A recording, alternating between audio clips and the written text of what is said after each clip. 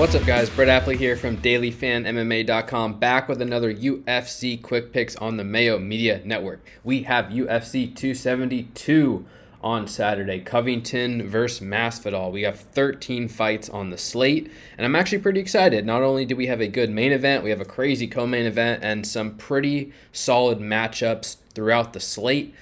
As always, I'm going to give you my favorite cash game play, tournament play, salary play, and my fade of the week from a DraftKings perspective. And before I do, make sure you subscribe to the channel, guys. Like the video, as always, really helps us out. And comment below. Let me know who your pivot play in the lower 7K range is. We're going to talk about Dos Anjos and Moicano in a second, but I think there's a lot of interesting pivots away from that fight. So very curious to hear who you guys like in the 7K range besides that co-main event. All right, without further ado, let's get into my picks for the week. And my cash game play is going to be none other than Rafael Dos Anjos at 7.3K.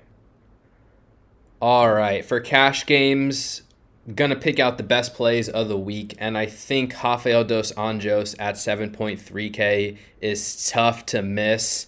In cash games specifically, he was the underdog in this co-main event against Rafael Fiziev. That's why he was priced at 7.3K. Fiziev pulled out.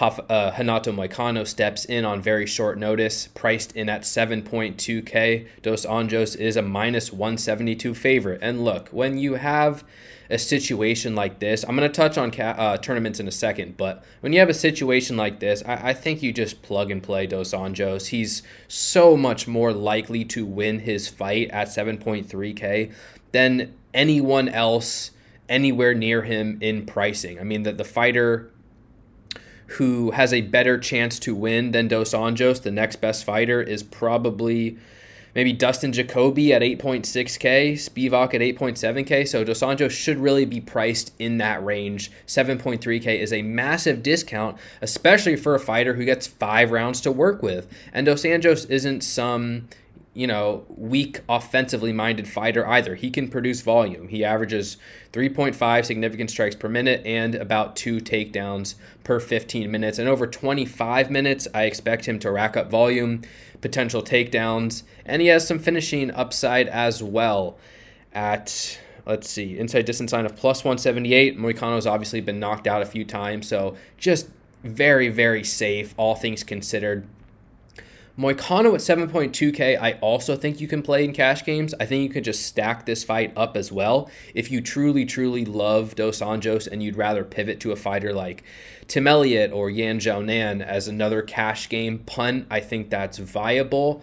But it also just makes sense because Moicano gets 5 rounds to work with in theory as well at 7.2K to just stack these two up in cash games. Dos Anjos is obviously the preferred option. And in tournaments, Dos Anjos is obviously the preferred option as well. It's very, very likely that one side of this fight ends up on the optimal lineup, and I'm going to be targeting this fight aggressively, as I expect the public will as well. I have Dos Anjos projected as the most popular fighter on this entire slate, though, in tournaments. And in tournaments, I do think there's real merit to pivoting away from Dos Anjos in favor of Moicano, who's the plus 150 underdog. I think he has a very realistic chance to actually win this fight. Moicano, metrics-wise, can very much compete with Dos Anjos. Averages more than 5 significant strikes landed per minute. He's a capable kicker, sharp hands. He's going to be bigger than Dos Anjos as well. A few inches taller, a couple inches longer. And we talk about Dos Anjos wrestling, but Moicano's defending takedowns at 80%. Dos Anjos is the one defending takedowns at 58%, and Moicano has won several fights in a row by rear naked choke victory. He's a highly skilled submission grappler. So it's hard to get past the narrative of, look, he's flying from Brazil on just a few days' notice to fight Rafael Dos Anjos in a 5-round fight. It's really hard to get past that narrative, and that's why Dos Anjos is favored. And in reality, the fact that he is taking this fight on such short notice, it might mean that his cardio is weakened and maybe his durability is weakened, and overall his chances of winning the fight just aren't that strong. That's very possible. On the flip side, if he has the cardio, I don't see why he can't fight competitively with Dos Anjos and beat him. And from a DraftKings perspective, in tournaments, I think targeting Moicano is a very interesting strategy. He's going to be popular as well, but not nearly as popular as Dos Anjos, I think, at 7.2K. He still has 5 rounds to work with. He still has grappling upside, some finishing upside as well. So great fight in real life. Great fight to target on both sides in cash games. Obviously, Dos Anjos rates out as an elite option in all formats, but in tournaments specifically, don't completely discount Renato Moicano. Okay, let's move on to my tournament play of the week. I'm going to go back up to the top of the board and give out Colby Covington at 9.4K. You know, people don't like him. I still think he's going to be popular on this slate, but he rates out, among the best overall tournament options on this card. He's minus 340 to beat Jorge Masvidal. He gets 5 rounds to work with. And look, one of the things I love about Covington from a fantasy perspective is that he can throw strikes in volume and he can land takedowns in volume, averaging 4.1 significant strikes landed per minute, averaging 4.1 takedowns landed per 15 minutes.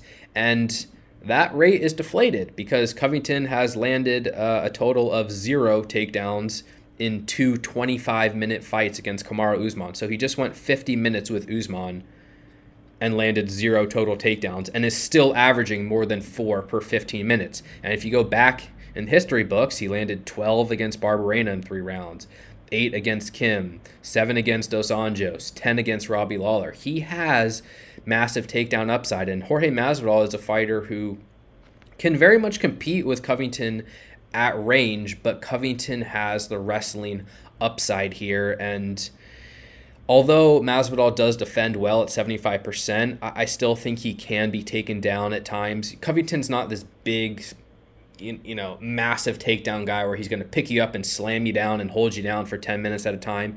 He likes to grapple against the cage, pick you up, dump you down, let you get back up, dump you down again. And so he can rack up takedowns in volume that way. But Kamaru Usman just took Masvidal down 5 times in a 25-minute fight, controlled him for 16 and a half minutes. So Covington has several takedown upside, massive control upside, volume upside, very likely to win over 5 rounds. He just has a huge ceiling. And we've seen when he wins, he puts up big scores, 139, 172, 136, 75, 116, 141, 131. Like, these are big scores, and I believe that his upside is tremendously high once again in this matchup. He will be popular. There are other fighters in this range I like as well, but Covington pretty much stands above the rest. He's going to be my tournament play of the week. Okay, my salary play of the week this week, I'm going to drop down to the mid-range and give out Bryce Mitchell at 8.3K. I do consider this a salary play because you'd be saving salary compared to the 10 fighters priced above him. But he's a fighter that I think has significant upside again for his price. And he may be popular, he may not be. I've definitely seen people on him, and I've seen a lot of people on Barbosa as well. So maybe the ownership will be relatively split between these two. But from a DraftKings perspective, I think Mitchell is the fighter you can't ignore. He's minus 165 to win, plus 178 to win inside the distance. That's not necessarily what I care about. What I care about is that this fight's fairly binary in that Mitchell needs takedowns. He needs to get Barbosa down to the ground so he can lay on top of him, advance position, land ground and pound, maybe get a submission. That's how he needs to win. Barbosa needs to keep the fight standing, and if he does, he's a far better striker than Mitchell. He's got devastating leg kicks, just better technique, better volume, and Mitchell's somewhat vulnerable defensively. Mitchell's not really a skilled striker, and I don't see Mitchell. I think he should know that he shouldn't be playing around on the feet against Edson Barbosa. He didn't really play around on the feet against Andre Fili either in his last matchup.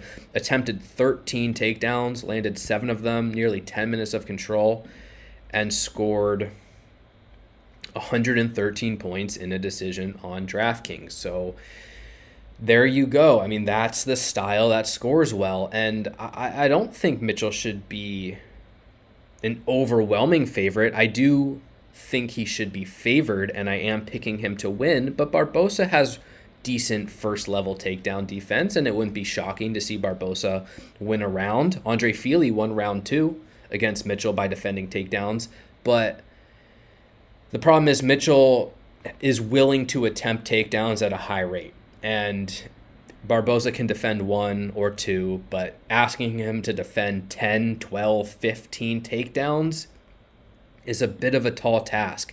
And ultimately, I think Mitchell will be successful on some of them. Barbosa's given up many takedowns throughout his career.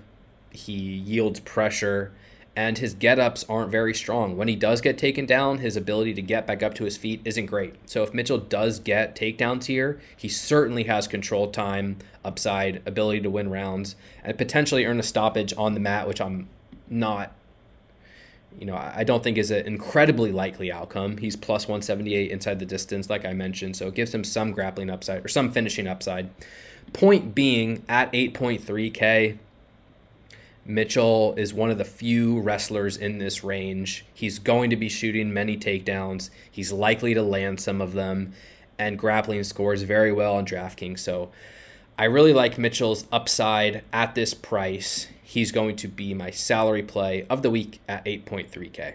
And finally, my fade of the week, I'm going to go with Marina Rodriguez at 9.3K against Yan Xiaonan. And I actually think Rodriguez may be deserving of her betting line. She's minus 250 over Yan Xiaonan. That's probably too wide, but I do think she should be favored in this matchup, and I do think she has DraftKings upside. It's not a fade in the sense that, she just can't win. Like last week with Martinez and Perez, I was just so confident that, outside of a knockout, the fight was going to take place at a slow pace. There probably wasn't going to be a ton of grappling. This fight, Rodriguez versus Yan, it's probably going to take place at a high pace. Both these girls fire off a lot of significant strikes. Marina averages more than 5 significant strikes landed per minute, and her issue has been defensive grappling. She gets taken down a bunch, but I don't expect Yan to be wrestling with her a lot. So this fight probably takes place at range, and these two fire off strikes at a very high volume. I wouldn't be shocked if Marina racked up volume. I wouldn't be shocked if she even hurt Yan at times. But, Rodriguez is only plus 257 to win inside the distance. In her wins, she scored 89, 85, 88, 76, and 100. I mean, even if she puts up 100, I have a hard time believing she can outscore Covington and Nurmagomedov in a win. Nurmagomedov's, a massive favorite with grappling upside. Kevin Holland has the best inside distance line on the entire slate. Tagir Ulanbekov at 9K has grappling upside in a win. So it's more about the price here. Like, obviously strikes matter, but she needs a massive amount for her to score enough points on DraftKings without a finish to compete with Covington and Nurmagomedov, and I just can't take a stand on her for that reason. If you have 150 lineups to work with, she's going to be very low owned, and I think you can carve out a small percentage for her as like a contrarian option. Plus 257 inside the distance, maybe she gets a knockout. A knockout would give her a chance to be on the optimal lineup, but I'm just so much more confident in Covington's ceiling and Nurmagomedov's ceiling in a win than I am in Rodriguez. And there's plenty of fighters priced below her as well who have realistic chances to win and to finish. So at 9.3K, it's just impossible to prioritize Rodriguez, and therefore she is going to be my fade of the week. All right, guys, that's going to do it this week for UFC Quick Picks. Thank you again for the support. You can follow me on Twitter at BrettApley, dailyfanmma.com for all your DraftKings breakdowns needs. Just posted thousands and thousands of words covering every single fight on the slate from a matchup perspective, DraftKings perspective, multiple premium podcasts this week, projections, ownership, all that's out. Check it out once again, dailyfanmma.com. All right, guys. Thank you again. Best of luck in your contest this week. Stay safe out there. We'll talk to y'all soon. Peace.